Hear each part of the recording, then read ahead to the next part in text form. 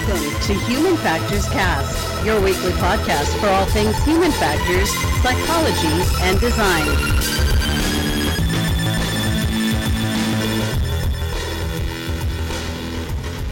You know, one of these times, I have a feeling that Jeff is going to, not really do the intro, and he will cut to us dancing. Oh, God. One of these times, that would be awful. Usually it's you dancing, though, so I'm not too scared. No, he's gonna do it on this one. Probably. I don't know. Yeah. Jeff, don't do it. Dancing. Hey, everybody, welcome back. It's episode 126. I can't believe we've done 126 plus more of these. Today's April 16th, 2019, and you're listening to, or maybe even watching, Human Factors Cast. Hello, if you're watching on YouTube. If you're not, go on YouTube and subscribe, because we're almost there. We're almost there. We've been saying this for a couple weeks. We need 15 more? Yeah, something like that? A couple more. Hey, I'm your host. I don't know if I said this. I'm your host, Nick Rome. I'm joined with Mr. Blake Arnsdorf. There he is. We've done too many podcasts today, apparently. We've done way too many things today. We'll talk about that in a bit. We got a lot to talk about today, though. In the news, it's a little bit of slower news week, so I guess not that much to talk about. But we will be talking about tracking phones using Google for the police. Tests on astronaut and twin brother highlight spaceflight's human impact. And wearable device scrubs cancer scales. Scales? Too many. Get rid of the scales. Cancer cells from the blood. We've been too many podcasty things today. So I'm stumbling over my words, but it's okay. I think it went well. Hey, yeah, like I said, you can go subscribe, YouTube. Do it now. You know, just take a minute. Just pause the podcast. Go. We'll be back. We'll be here when you get right back. Here. Or you can finish the rest of the episode online. That's fine too. So we are here on a Tuesday because of reasons. Of reasons.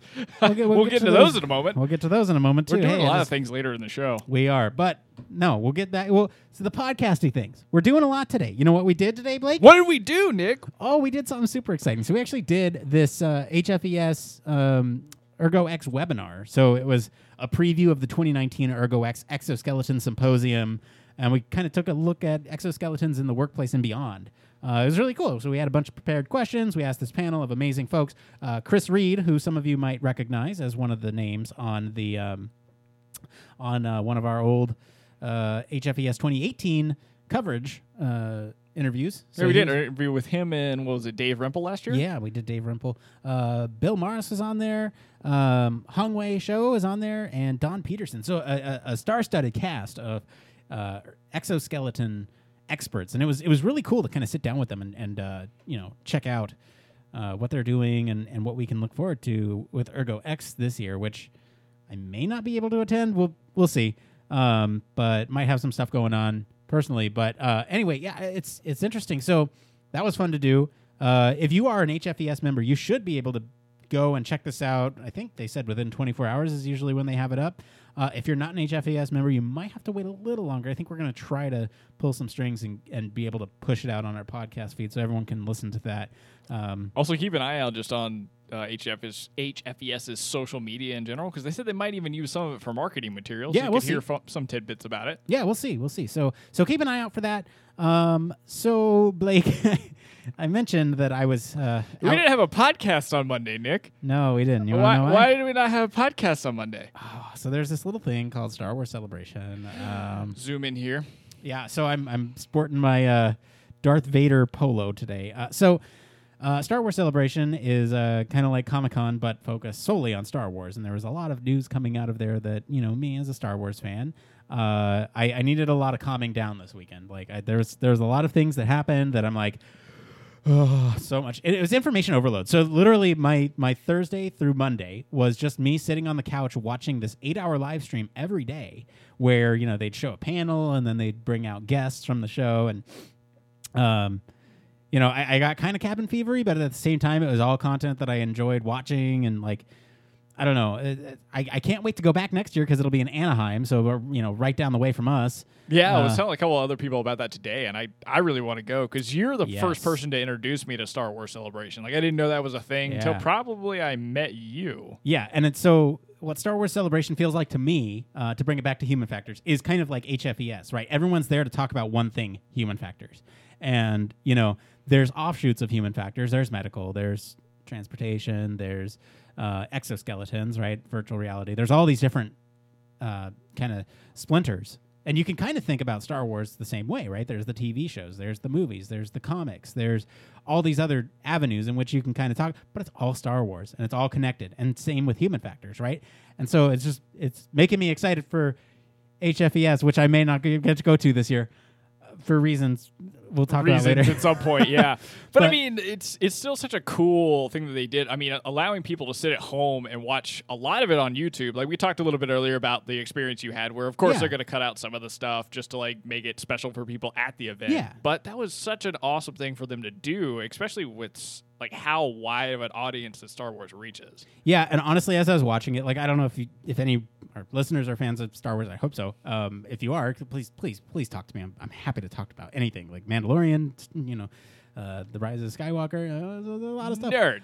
Yeah. So hit me up on Slack. But I will say, like, this was kind of. I wouldn't say the model for what I wanted to do at HFES, but I mean, think of how cool it would be if we got to stream some panels, and then after the panels, we came out and interviewed some of the people from the panels, and then we cut to another panel, and then it's just like this live streamed event, right, at HFES that, if you're a member, maybe you watch it live or whatever. If you can't be there, you can at least like keep it on your work computer and just watch remotely and kind of get in on some of these high profile panels like the keynote speaker or something like that, like things to get everybody excited. Absolutely. I mean, it's kind of like what, to steal Chris's analogy from earlier, it's like the unicorn model of what you would want from any conference that you go to, especially HFES, where it's such an international society and you don't get a whole lot of people that are always able to either travel within the States or even outside of the States to come to it and experience what's going on or even interact with some of the panels, kind of similar to what we did today with the webinar, like being able to ask questions during the webinar virtually without having to be there. Yeah, that was really cool, you guys. Okay, so I don't know if you've ever done a webinar. This is my first webinar. This is really cool. So they give you the tools. They give you the tools. So we had about 30 plus people watching live. Yeah. And they were able to ask questions in the moment based on the things that we were talking about. And we were thinking about how cool would that be for the show if we could do that on a weekly basis, right? Like sometimes we record on Mondays and sometimes it's not always at the same time. But if we could do a live show, if enough of you show interest in that could be absolutely something that, I think with webinars, it's a little different. They're far and few between. But I mean, we know how many of you listen to the show. So if that's something that you're interested in, let us know. We'll explore that option. But I thought it was so cool because we could talk about something and we could, kind of expertly weave these questions into some of these prepared questions that we had. And it kind of flowed nicely. And it was really cool. Yeah, I think that was probably my favorite part of the webinar is just the interaction from people that are watching it and knowing that, not just the number on the screen is all you're going to get in terms of knowing how many people are watching, but actually having people ask really good questions and the panelists being really excited to just even write textual answers to people quickly. So I don't know, there's a lot of insightful things that came out of doing the webinar with the Exoskeleton guys. Yeah, so we couldn't even get to all the questions, the prepared questions that we had. Yeah, which I felt good about because I wanted to make sure that it was like a kind of a fun and free-flowing conversation. And you asked a lot of great questions that were a little more off script, that like asking about what movie do you think best represents exoskeletons. I got to bring out my nerd, and Chris really got going there with the nerdy thing. Well, the best part was I forget who it was. Bill. It was Bill that brought out Alien from Alien, Sigourney Weaver. That was too good. Yeah. All right. So anyway, this whole thing to say Star Wars Celebration. That's why I was out on Monday. That's where I was this weekend. I was just sitting on the couch vegging, watching Star Wars content, and thinking about how we can maybe do that for HFES, because that would be super cool to bring something like that. We're gonna get there. I hope so. I think we can. Yeah. If that's something you guys want to see, let us know. I mean, the more we can. So we have a connection with some of the HFES leadership that we can actually reach out to and say, hey, some listeners of the show actually have this idea and they want to see this. The more evidence that we can bring forward, I can screen cap your thing on Slack and just say, hey, look, this person wants this. And the more of you we have, the more we can come forward and say, this is something they want. Absolutely, yeah. So, it's like user research. We all know certain things to be true, but we have to have the user data to really get somebody to buy off on it. Anyway, it's how we do our jobs. Yeah. So what's going on in Blake's world, though? Because I've been blabbing about Star Wars and Ergo X. Your favorite, yeah. Nick and I sat here and nerded out for a little bit watching some of the Star Wars stuff that I missed. So I don't know if anybody that listens to the podcast, and Nick, I don't really think you are, but I'm a big kind of fight fan, and so watching the UFC and different fights on the weekends is something that I like to do. And recently, they have signed a deal with ESPN to basically, instead of having pay-per-view buys on like your TV or through any kind of service like Fox Sports, they're going to have it all streaming through ESPN's app called ESPN Plus.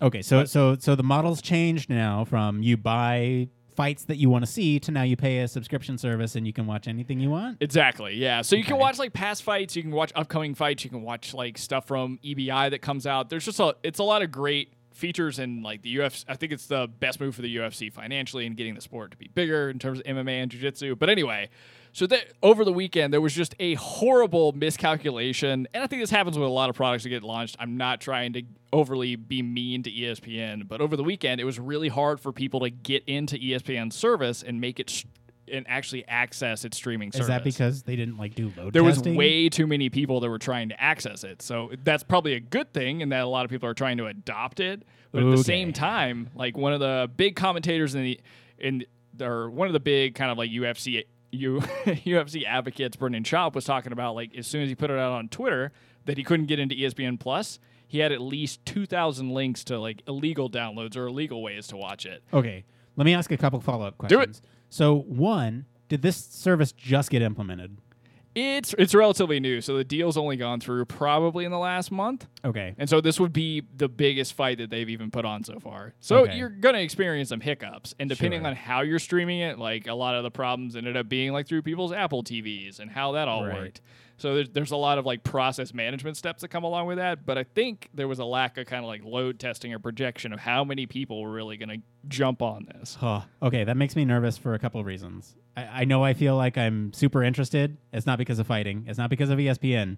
It's because Disney owns ESPN. Yep. And Disney is launching their own streaming service, which looks amazing, by the way. Like $7 compared to Netflix's $13. Oh, Netflix. And you get access to all of Disney Fox's library.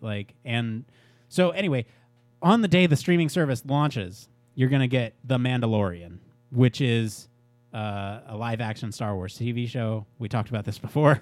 That's going to be way too epic, but I can't wait for any debacle that comes out of that. But the good thing is since Disney does own ESPN That's Plus, the part that gives me hope, right? Is that this could be a load test for that event, right? Sports is a very subset, right? Disney whole library, that's a whole separate story. So who knows where it'll go? Yeah, I don't know. It's one of those things too, because if you're thinking about MMA and fights and stuff like that, I can't imagine the difference in scale that means for stuff like just the Disney streaming service or people that are just going to watch like the Star Wars show when it comes out. That is a complete different order of magnitude, I have a feeling. Yeah, well, I'd imagine this kind of I'd imagine it all uses the same infrastructure. That they're like this is almost serves as a test because it is a subset, and they're just testing the technology so that way Disney streaming service can have a smooth launch. Do we know if this ESPN service was globally or just United States or what? Because Disney has this rollout like for their how it's streaming service. Yeah, North America and then other countries afterwards. I really don't know if it is global or not. I would assume that it is because I mean, people watch these fights all around the world all the time, and they often happen in different countries and that kind of stuff. Right. Yeah, that's interesting. Okay, so now you have me worried about Disney streaming service crashing on the first day when I can watch The Mandalorian. And that sucks because the idea of that is awful, and I was dying to watch this main card fight with Stylebender, and it was an insane fight to watch later, but at the same time, it's kind of an interesting problem that ESPN or Disney or any of these streaming services have to deal with because you're trying to get through third-party, like basically applications or systems, right? And so it's hard to account for that and provide good instructions. Yeah, that's what I kept running into was like the instructions for each device wasn't really great, and each one had like a kind of a different thing you had to follow to even like fix it. Well, let me follow up with that too. When you say instructions, are you talking about like instructions on how to mitigate the streaming hiccups? Like, yeah, so as you were like experiencing issues, it was like, okay, try reloading the website and then try reconnecting your device that you're trying to stream to. Oh. And so there was just a lot of steps you had to go through to even get it to work. And they didn't have any of that infrastructure built into the app. It wasn't ready. And then there was a whole bunch of whenever anything goes wrong, just try restarting it. So restarting your account, all that kind of stuff. Have you tried restarting the computer? Yeah. Yeah, that's I've the tried first thing, turning it right? on and off again. Yeah, I mean, that's just how we go. But what can I say? I'm not the IT guy. Well, thanks for sharing. I will for sure follow up on the Disney Plus streaming service, which launches November 12th. So that way, that's right this after year. That's so crazy. That's right after HFES, folks. So you can bet that I will be there first in line. All right. Well, Blake, it's been a week since we last visited Human Factors News. I don't know what's going on anymore. It's part of the show where we talk about everything related to the field of human factors. This could be space. Could be. Or Google or police. I'm doing a Or- better job, I think, of actually capturing what we're talking about. Or it could be wearables that detect cancer. So, it could be anything as long as it relates to the field of human factors and, we find it interesting. So, all right, Blake, we got 3 stories up this week. What do we got up first? It used to be that it strikes communication in the community. No, but now that's it's just that's- interesting to us. That's Reddit. Oh, That's right, excuse yeah. me. You know what? We've been doing this for so long, the sections blend together, and It's all I the led into same. Reddit. It's so amazing. anyway, yeah. Right into Reddit. All right, so first story.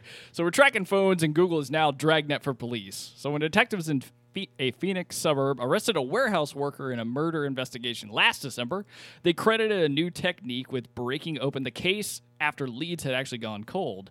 So the police told the suspect that they had been tracking his phone data to the site where the man was actually shot 9 months earlier.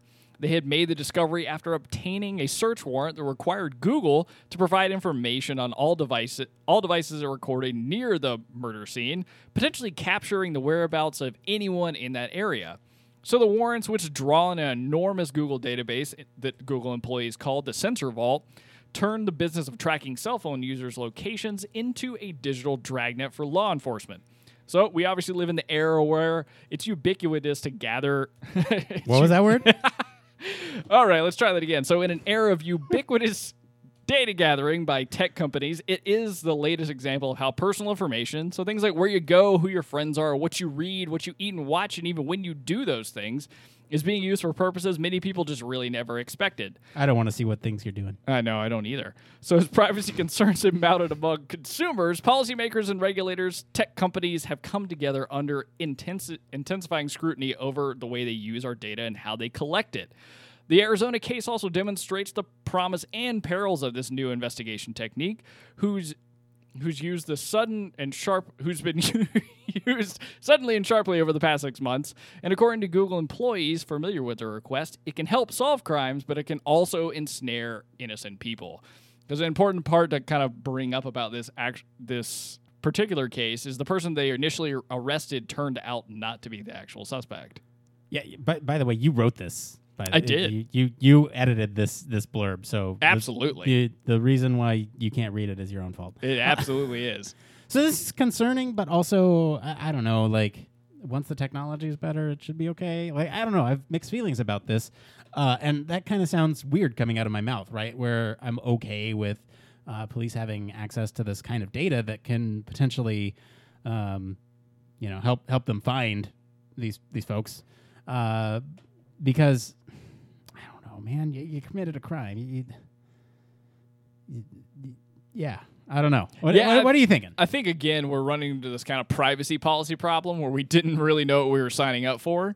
But in this case, it's kind of a double-edged sword, right? Because it's great that police are able to use this information, and Google's very compliant in giving out warrants and access to the database. But at the same time, I think the more important point in this article is the fact that even though this was used, and it was used to initiate an arrest, it ended up being that you couldn't just rely on the data from Sensor Vault to draw your conclusions. You really had to still do a lot of investigative work. So it's not as if the information can be used on its own. Yeah, it's not like it's just Google saying, yeah, he did it. He was here and there. You have to corroborate it with other evidence. Yeah, which is ultimately what happened is this kind of fell apart like as they started going through and they had more people come forward and were able to arrest different people. But, I mean, it's at least a way to keep a case going when things run cold. It is scary the amount of data they may or may not be able to have access to based on what you're doing, I don't know, what you're consuming as a like whenever you look at your phone or what you're reading, and then kind of draw conclusions about you based off of that. I mean, that's a lot of jumping around without and entering into an investigation without even your consent behind it. Yeah, I don't know, man. Like, it helps build a more full picture, right? Like, let's say somebody is researching on how to do a heinous act before they do a heinous act. I'm not Sure. going to say anything. I don't want to trigger anybody. But let's say that happens, right? And if you can go back through somebody's like search history and location history and understand that, you know, the impetus of this idea, right? They saw it on a YouTube video. Well, then maybe we can actually trace it back to that YouTube video and punish that YouTuber as well, because they can be, you know, like, you know, I don't know. I feel I'm very conflicted, because on one hand, yes, privacy is a huge issue. You should absolutely know what you're signing up for when you consent to privacy. But at the same time, if this helps people identify, or not even identify, basically build the full picture, like, I don't know, like, I don't know. It's tough, right? Because I find value in creating that full picture, and I like a lot of media, documentaries, podcasts that will take different sources of information and synthesize it in a way that makes a full picture, or, you know, in the case of documentaries, a picture that the director is trying to show you, you know, because it's one perspective, but finding evidence that supports that perspective. But, you know, if you truly are supposed to be partial, then getting more data from the police side is not bad. It's just the privacy issue, right? So I'm very conflicted. I'm very conflicted on this. Yeah, I'm much less concerned about how the police are using it, because, I mean, ultimately, back to the story, it talks about that it was just basically another data point for them to keep a case open. Cool, great. I'm more concerned about the fact that this information is sitting somewhere, and Google has it, and likely other companies have it, and been collecting the information from your phone, including your location, trends on things you do, that kind of stuff, and how that's used or even sold against you.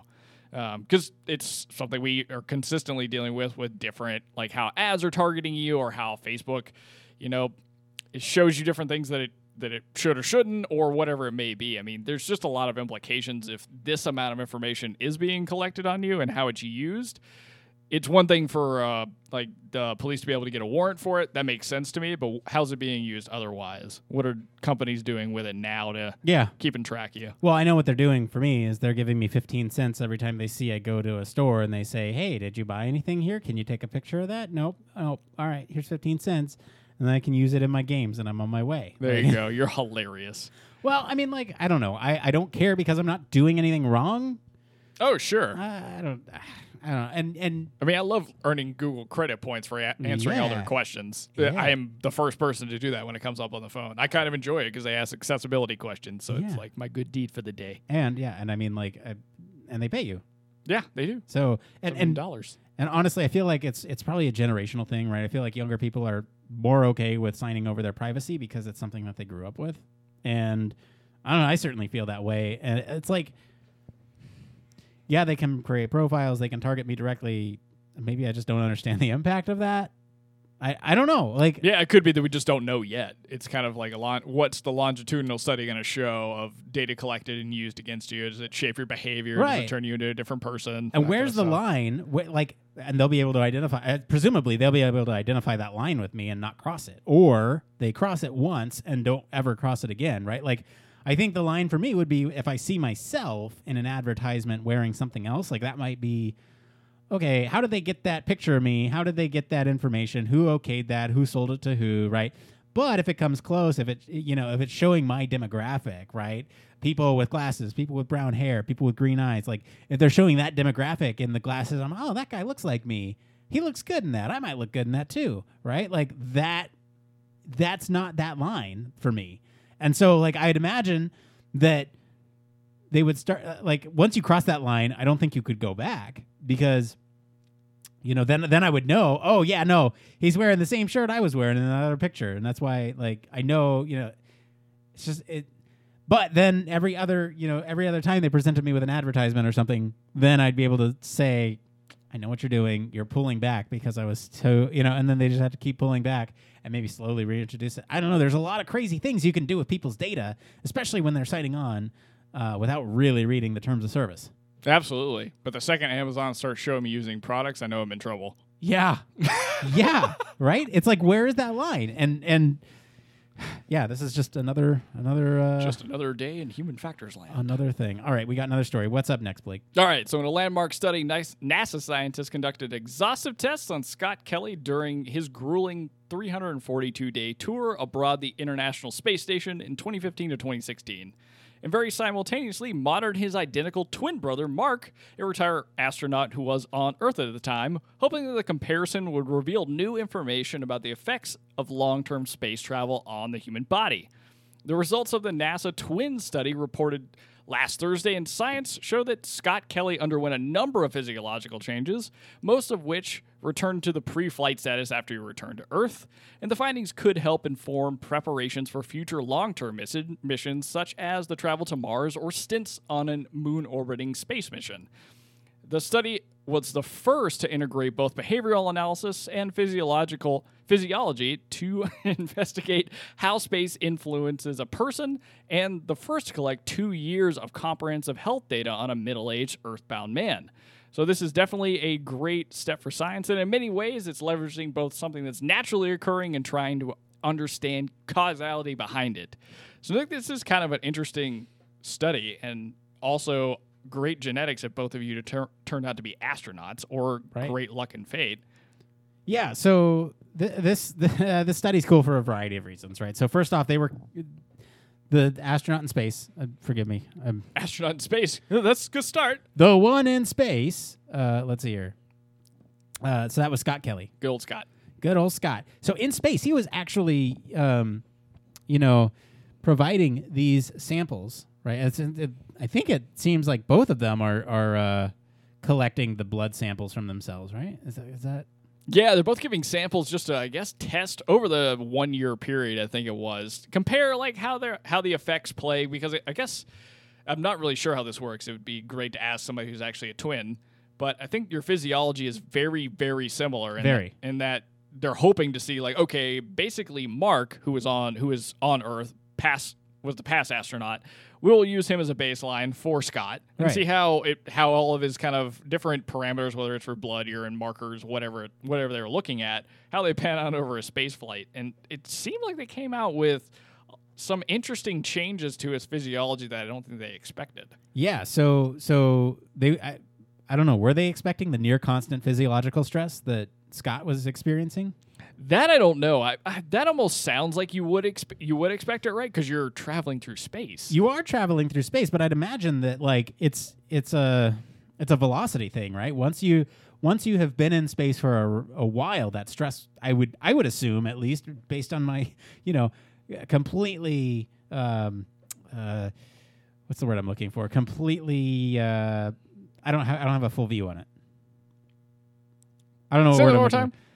I have no idea about biology and anything, but I would expect that, my naive view on biology. I don't know. I would expect that, stress would go down over time. Oh, you kind of think that maybe like in, let's say, a month or a couple weeks, he would hit back into homeostasis or something like that? Yeah, like I guess that makes sense, but what they're showing is something completely different, right? So his immune system was on high alert the entire time. He had that the physiological stressors that you mentioned the whole time that he was in space flight. He actually was seeing, it looks like, some cardioid problems during space flight, and then he developed a specific neurological syndrome.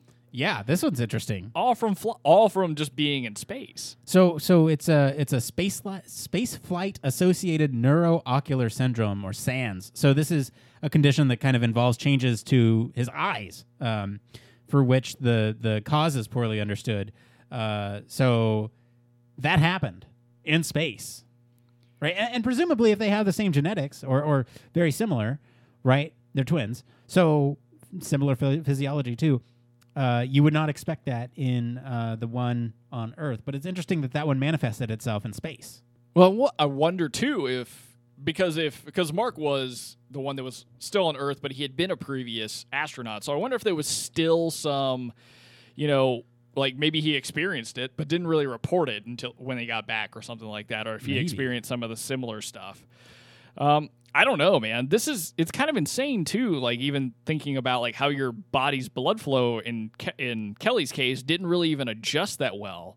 So he was still experiencing problems with getting blood flow to his legs. I'm assuming because your body is trying to keep your brain as healthy as it can, so it's pumping all the blood to your brain. Right. So I don't know. There was a lot of like obvious kind of like negative things that happened, but you've got a part highlighted that I think is super important. Yeah. So Kelly uses this quote. Your body adjusts to it over time, being gravity, or lack thereof, right? You adjust to a lack of gravity. But in my experience, it never adjusts completely. I always felt pressure in my head.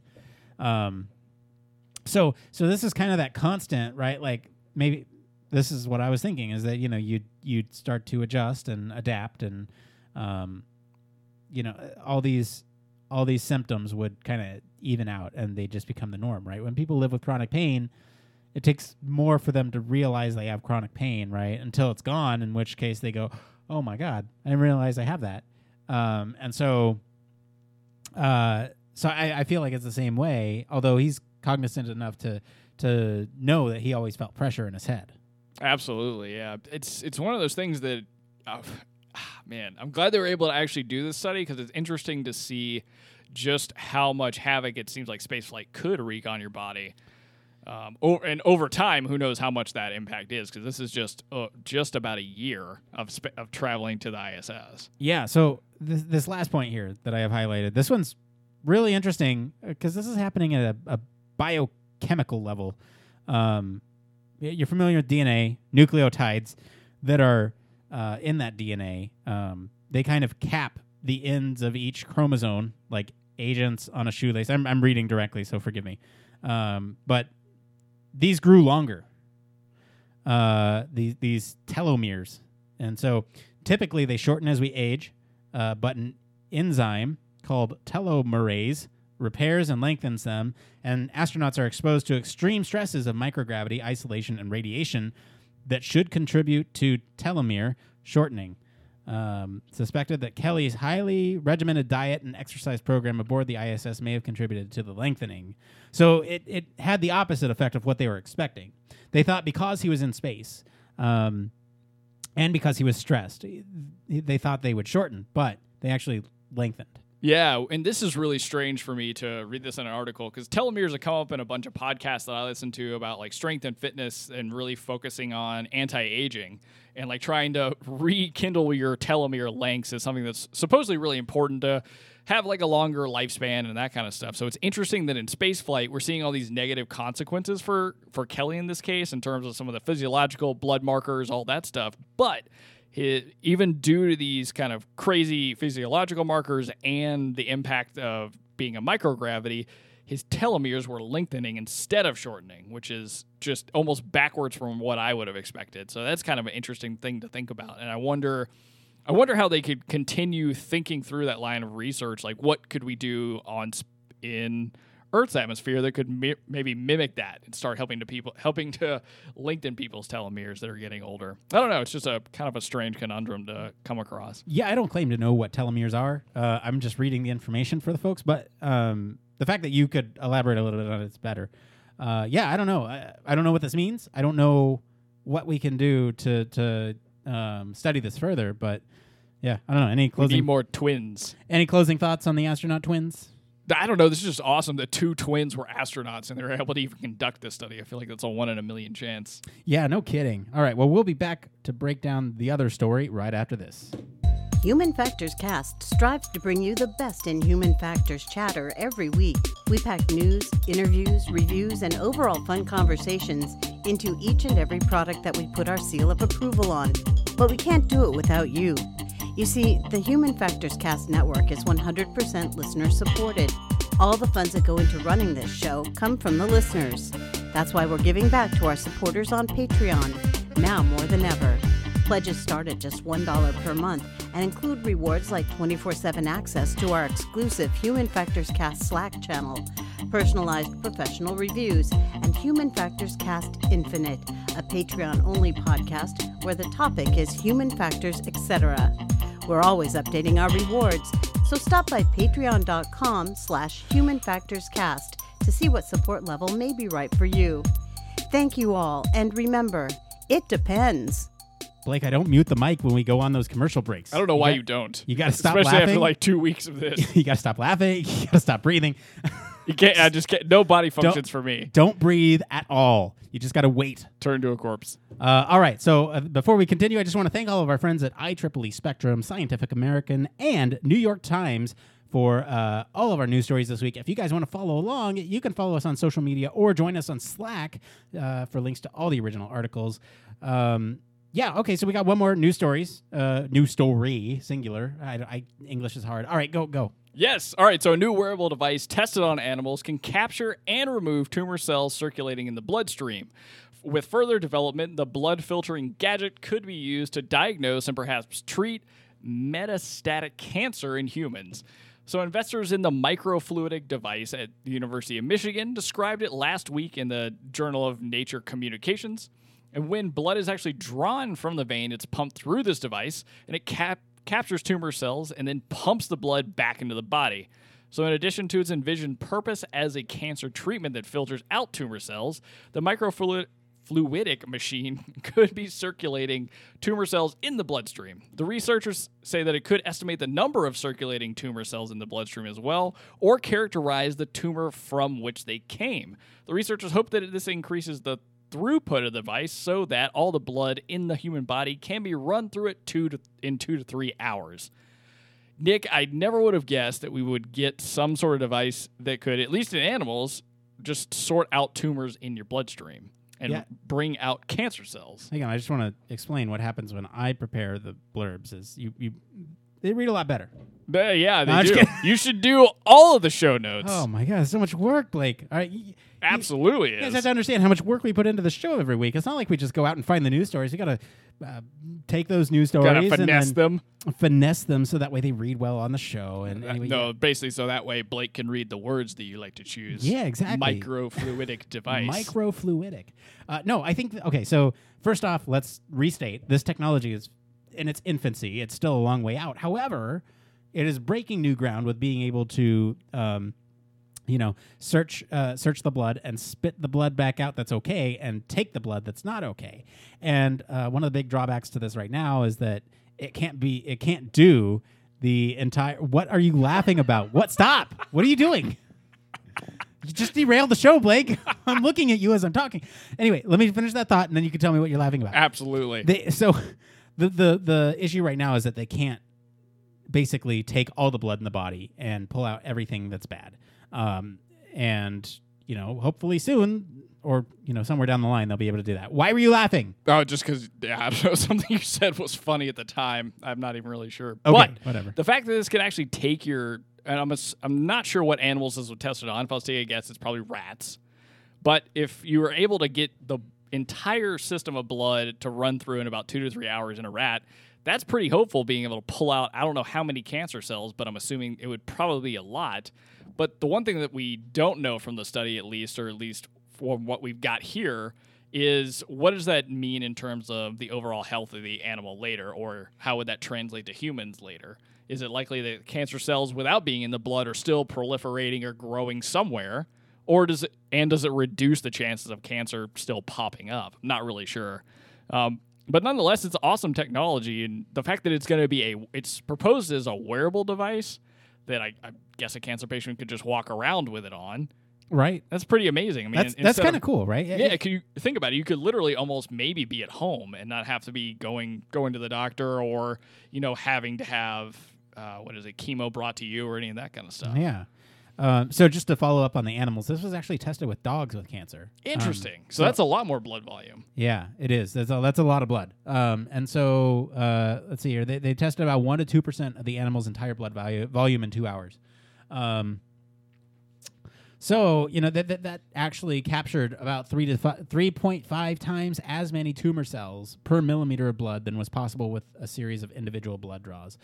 So that is in itself awesome, right? Like, that is a lot. That's a lot of throughput for this device, and so obviously the big pie in the sky for this is to be able to increase that throughput, and be able to slap it on a human and have it detect cancerous blood cells, all and have the whole body kind of scanned in the course of an hour. That'd be awesome. Yeah, absolutely. Because, I mean, I know for certain types of cancer, even with the scan technology we have, sometimes it gets missed or overlooked. And something like this, like early on, because reading some of the bullet points you left in the blurb here, I mean, the point here is that cancer is actually spreading through your blood just from having it in your bloodstream at all. So if this is like an early kind of intervention, would really have a large impact on how people experience cancer or whether it proliferates through the entire body, whatever it may be. So there's a lot of potential here for this specific type of device. And the fact that it was tested on dogs, I wonder what that, because I don't know how analogous like dog biology or any of that kind of stuff is, but I'm assuming that if it's used as a good model, hopefully that we'll start seeing this on at least being tested with it on some sort of market. Right. Now, the question I have, and I don't know if the article actually answers this, it's been a while since I read it, but where the thing connects, I think it connects on the arm, right? Or at least it looks like that. It goes through a vein. Yeah, I think that's where it's projected to connect on the human. Yeah. And because they've got probably a little more like spec'd out stuff for what they want the human version of this to look like. Like I think they wanted to incorporate like having an app functionality so the doctor can use it or you can be using it. Right. It plugs into your non-dominant arm and you wear it and it just does its thing. Now I wonder, my very limited understanding of biology here, it is biting me in the butt twice in one episode. Who would have thought? But like, wouldn't it make more sense to plug it in like right behind the head, right? Where like, so that way, because brain cancer arguably is the worst, because you are dealing with something that once your brain got like, your brain is you. And absolutely. So like if you plug it into your neck or your like neck arteries, right? And it's searching for things before it gets, or maybe it's too late at that point. I don't know. Like, I just don't know. Like, where's the most efficient place to put it? Because if you can protect your brain, like, I don't know how you feel about this, Blake, but like if I had cancer and it was, in a place that was like not my brain, like, okay, cut it off, whatever. Let's blast it with whatever. I'd be much more careful with my brain because that is me. And I don't know how you feel about that. Yeah, I twitched at that one. Well, there's like way too many variables for me in that one because I've also in the past 2 years gone through an experience with a family member of mine who's had cancer and seen what the impacts of treatment has done, and I don't necessarily know that I would put myself through any kind of treatment for it. You just kind of live. I would just live out what I had left to live out. Wow. And I know that's getting really far away from what this device is supposed to do. But I think that's kind of, to answer your question, that's how I feel about it. Now, in terms of why it might not end up near your neck, if I was to take a guess, maybe it's easier to have something attached to your arm and you're still going to get a lot of blood volume versus if you attach something to your neck. I think there's a lot of vulnerabilities you start having to deal with people moving versus in your arm. That's my guess. I don't know. Thank you for educating me on my limited knowledge of biology. That's my assumptions. Who knows? It came from. All right, it's that time again to get into what we like to call here as It Came From Reddit. Now, this is the part of the show where we search all over Reddit to bring you topics the community's talking about. This is where, I don't mess up and say any community is fair game as long as it relates to the field of human factors and encourages discussion among the community. All right, so, Blake, we got this big, massive... It's like this big, massive mega thread that this guy posted in this guy or girl. Guy or ghoul or girl. Sorry. So it's this big mega thread that somebody posted in on the Human Factors subreddit. So which is awesome. And so I feel like these are directly applicable to us. So there's 7 questions here. Let's do it. So I have so many questions on the Human Factors subreddit by, I love this name, Dinkinflicka5M. Give us a high five in Slack if you catch the reference. Dinkinflicka. All right. So they go on to write, I am an undergrad student about to graduate with a bachelor's of science in psychology. I'm really interested in human factors, but I have so many questions. You don't have to answer all of them. We're going to answer every single one of them for you, Dinkinflicka. Yes. Promise. But if you have an answer for even one of these questions, I'd be so appreciative. Well, great. We're going to go above and beyond this one, Blake. All right, so number one here, how much math do most of you use in your daily life? Okay, this is actually more than 7 questions, guy. All right, so This has got 2 alone. this has got 2 alone. How much math do you use in your daily life? Is it mostly physics? I have almost no background in engineering, and I'm deeply worried about my abilities in these areas. Okay, Blake, tossing it over to you. Okay, answer number 1, how much do you use math in your daily life? A whole lot. But it's not necessarily always related to my job. I feel like the math that I'm using right now is very simplistic. It's basically how big is what screen resolutions are we working at? How's that going to impact designs? It's ratios and proportions. It's not calculus. But again, it's a lot of like Google it and use the tools that you have on your laptop or your computer to kind of help you get through it. In terms of am I using mostly physics? Absolutely not. The last time I used physics was in aerospace engineering physics 2 when I had to take a test on physics. Well, hang on. So people that actually who work on biomechanics, they might actually use physics. Sure. Yeah, on a daily basis. Very possible that you could use physics, and it's good to understand the base concept of it. Absolutely. It kind of depends on, there it is again. It kind of depends on what exactly you are working on, right? I'd imagine if you're working on something like an exoskeleton, I would imagine that, understanding physics and fulcrums and biomechanics in general. Biomechanics in general and load bearing and, force and mass and all that stuff is really important for your job. Possibly, yeah. But I wouldn't let that stress me out about whether human factors is right for me or not. Because if that ends up being part of your job, you'll learn what's important. Yeah, you can learn what's important. Likely there's a lot of tools that exist to help you kind of get past the initial fears of, do I need to know all these physics formulas or how to find the center of gravity, that kind of stuff. I think there's a lot that can help you.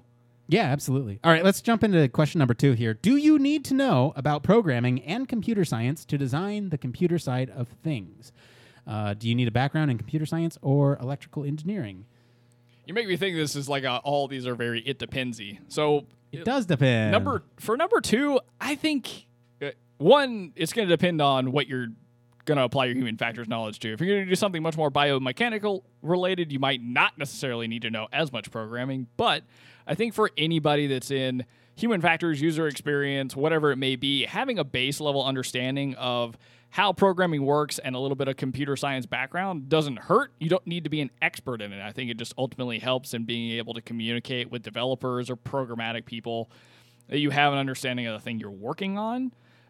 In terms of electrical engineering, that's really going to depend if you're working on hardware systems. And again, you don't need a PhD or a master's level understanding of electrical engineering. I'd say like something you Google or stuff that you watch on YouTube could give you enough of a baseline knowledge to be, dangerous in your job. Yeah, a common misconception is that you need knowledge in both areas. Like we don't know a whole lot about our domain except the things that are important to the people that we're working directly with. And so there's this misconception that you need to know everything when really you just need to know enough to make recommendations for those folks. In the case of electrical engineering and computer programming, I think the benefit to knowing more is being able to communicate effectively with people that do that as a full-time job. If you understand that moving this one piece of interface is going to cause a bunch more problems for the developers, then maybe come up with a separate solution so that way they don't have to do as much rework, but you get just as much effectiveness for the user. Yeah, I think one important point, if Dinkin Flicka happens to actually listen to the show or hear this episode or hear some of these answers, the biggest thing to remember is when you're getting a degree in human factors, I feel like a lot of the important stuff is the methodology you end up learning. Absolutely. I mean, some of the psychology aspects can very much apply. It helps you kind of understand people better.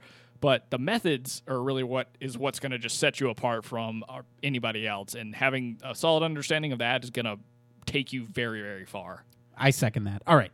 Number 3 here. Do you actually implement designs or do you just research how people respond to the designs and give feedback? Is it almost like a team collaboration where you work closely with the person designing things, especially asking for those in aerospace or aeronautical side of things? So, Blake, you actually have experience in aeronautical. Absolutely. So it's definitely a team collaboration. Like Nick and I have kind of been back and forthing about. I mean, it's not just you're the single human factors person. Likely you'll be working on a team, especially on these kind of bigger projects. And you'll be interacting with cross-discipline styles of people. So developers, maybe people that actually work on aircraft, the users themselves, which can definitely is a wide variety of people when we're talking about aeronautics, everything from a pilot to an ATC to anything else.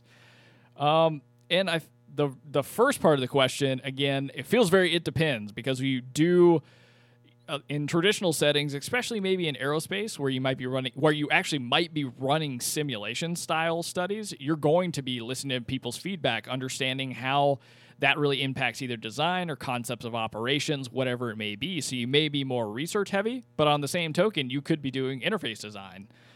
Which is not just listening and responding to feedback. It may be actually coming up with a design, testing it, and then creating something completely different based off feedback that you hear. So you'll almost run the entire design cycle or the entire design thinking cycle. But Nick, what do you think? Yeah, I think it depends. I really do think, though, it kind of depends on what job you get. I've had roles where I've worked directly alongside a prototyper, and that prototyper then can very quickly move pieces and parts of user interface components or workflows that I can test in the moment and say, oh yeah, that's not quite right. And then we've gone to users and actually pulled back that data and we report it to people. And so it's a lot, right? Like sometimes oftentimes now I'm designing a lot more interfaces. However, I'm not actually high fidelitying them. I'm kind of passing it off to a designer, and they will make it high fidelity and make it look like it's a part of the system, so that way we're speaking the same visual language as the developers. But a lot of the workflowy pieces are me, and so it just kind of depends. I would say though, at least in all my examples, it's been a very collaborative effort, and I don't know if I've just been fortunate enough to not have to throw it over the fence to other people, but as long as you can kind of foster that collaboration within the workplace, I think you'll be good off. Okay, number 4 here. If you work as a private consultant, do you work with a cohort of other psychologists as a firm, or is a private consulting mostly independent work? I'm not sure I totally understand the question, but I'll take a crack at it. So when you're talking private consultant, I'm going to twist that in my brain and say independent contractor, which I do work as an independent contractor for separate things that I do outside of my main 9 to 5. So where you also work as a contractor. Yeah, which I also am considered a contractor within the government. So firm. In the bigger side of things, it's definitely working with other psychologists who create the entire team that I work with on an internal sense, and then it's kind of wading our way through the world of the development team, whether that's system engineers, developers, programmatic people. So lots of different opportunities to work with different types of people. And then on my own kind of side stuff that I do, it's either me working alone or me working again in a collaborative environment with. Recently, it's been working with specific entrepreneurs, and then any developers they're using to try and create some of the products they're pitching. But that's it can go both ways. Definitely just depends on where you are. Hey, there it is again. Yeah, I don't have any experience myself working as a private consultant. However, we are fortunate enough to work in a building full of human factors people, some of which have been past guests on the show. And so, there's this kind of wealth of knowledge that I feel fortunate enough to be around other people who have varying levels of expertise in subjects that I have no idea how to even start. And, they can leverage my experience as well. And so it just kind of depends on the company and the culture. Okay, we got 3 more. Number 5, do private consultants have niches, or are they more general? I've typically known people to be more in a niche market. I know a lot of independent contractors who work for companies that do, and they end up doing the formative and summative usability tests for medical device companies. Right. So that's a big thing. I personally specialize in front end design of websites. So that's something that I only focus on when I'm doing kind of independent contract work. But I don't think you have to by any means. You could be a generalist and just be tackling problems that people need help with, like approaching startups to help them kind of figure out process management, that kind of stuff. Yeah, you can do both. It just kind of depends on. There it is again. It just kind of depends on what your interest is, and if you have a very specific interest and want to gain that expertise in that area, then do that. Or if you feel like you want to just make yourself widely available for some general practice, then you can do that. This one, Blake, I feel like you can speak to a little bit more than me. How do you find clients as a consultant? Oh man, in this day and age, social media is the way to go. Like I've picked up 2 clients just through Instagram alone. Like people getting into my Instagram account, seeing that I'll like post stuff that's related to website design or whatever it may be. Slide into your DMs. Yep, slip into your DMs and offer you a job.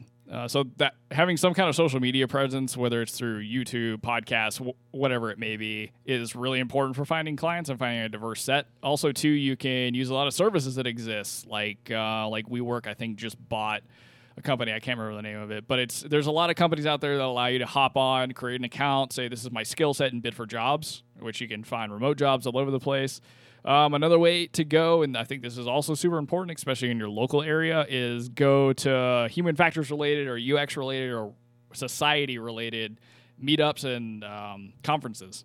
Go talk to people, hand your card out, just make contacts. That's the best way to go. Yeah, great advice. I echo all that. Like I said, I don't have as much experience going out and finding clients, but Blake, you sure do. Okay, number 7 here. Are any human factor psychologists involved in commercial product design, or is that a different branch of psychology? Short answer, yes. Absolutely not. What are they doing out there? Yeah, we're definitely involved in that. Yes, absolutely, yes. If you weren't sure, Blake is being facetious, and we absolutely are involved with that kind of thing. Again, kind of depends on the client that you get, right? If you are going to be a private consultant or a private contractor, then it does depend on the contract and what the scope of your work is and all that stuff. But absolutely, there are people out there working on that stuff. So that way, commercial product design, you're using things like Facebook, or maybe, I don't know, you're using things like Reddit. There are people at Reddit who are, behind the scenes figuring out how to do that redesign that nobody likes. Absolutely, yeah. I mean, commercial product design too. This could be even, designing a physical product. Yeah, absolutely. Ergonomics, anything. So you have a free range of what you can really do with human factor psychology. Just because, the methods alone give you such a toolkit to tackle a lot of different problems. And like Nick said, you don't have to be a domain expert. You just have to find the right place that'll take you. Yep, find that right place. Well, I hope we answered all of your questions, Stinkin' Flicka. All 7 of them. That's it for today, everyone. Let us know what you guys think of the news stories this week. If you're a Patreon supporter, please stay tuned. We're going to be digging into our American Space Program Part 4, I guess. Hidden Figures Part 1. For the rest of you, you can join the discussion on our Slack or follow us on any of our social media channels at H-Factors Podcast. If you want to reach us directly, we have a new email, show@humanfactorscast.com. If you like what you hear, want to support the show, you can leave us a review on your podcast medium of choice, or consider supporting us on Patreon and joining us for that exploration of the American Space Program. We no longer have the right stuff. Yeah, we no longer have that right stuff. That right stuff is done. We're done with that movie. Support us on Patreon. And, of course, you can always reach us at our home on the web, humanfactorscast.com. Just got a facelift. I want to thank Blake Arnshaw for being on the show today. Where can our listeners go and find you if they want to talk about how to become a human factors practitioner? You can always find me at Don't Panic UX across all social media platforms, but the best place to find me is definitely in our own Slack. Perfect. Special thanks to Jeff Olson for editing our video each and every week. As for me, I've been your host, Nick Rome. You can find me across social media at Nick_Rome. Thanks again for tuning into Human Factors Cast. Until next time, it depends.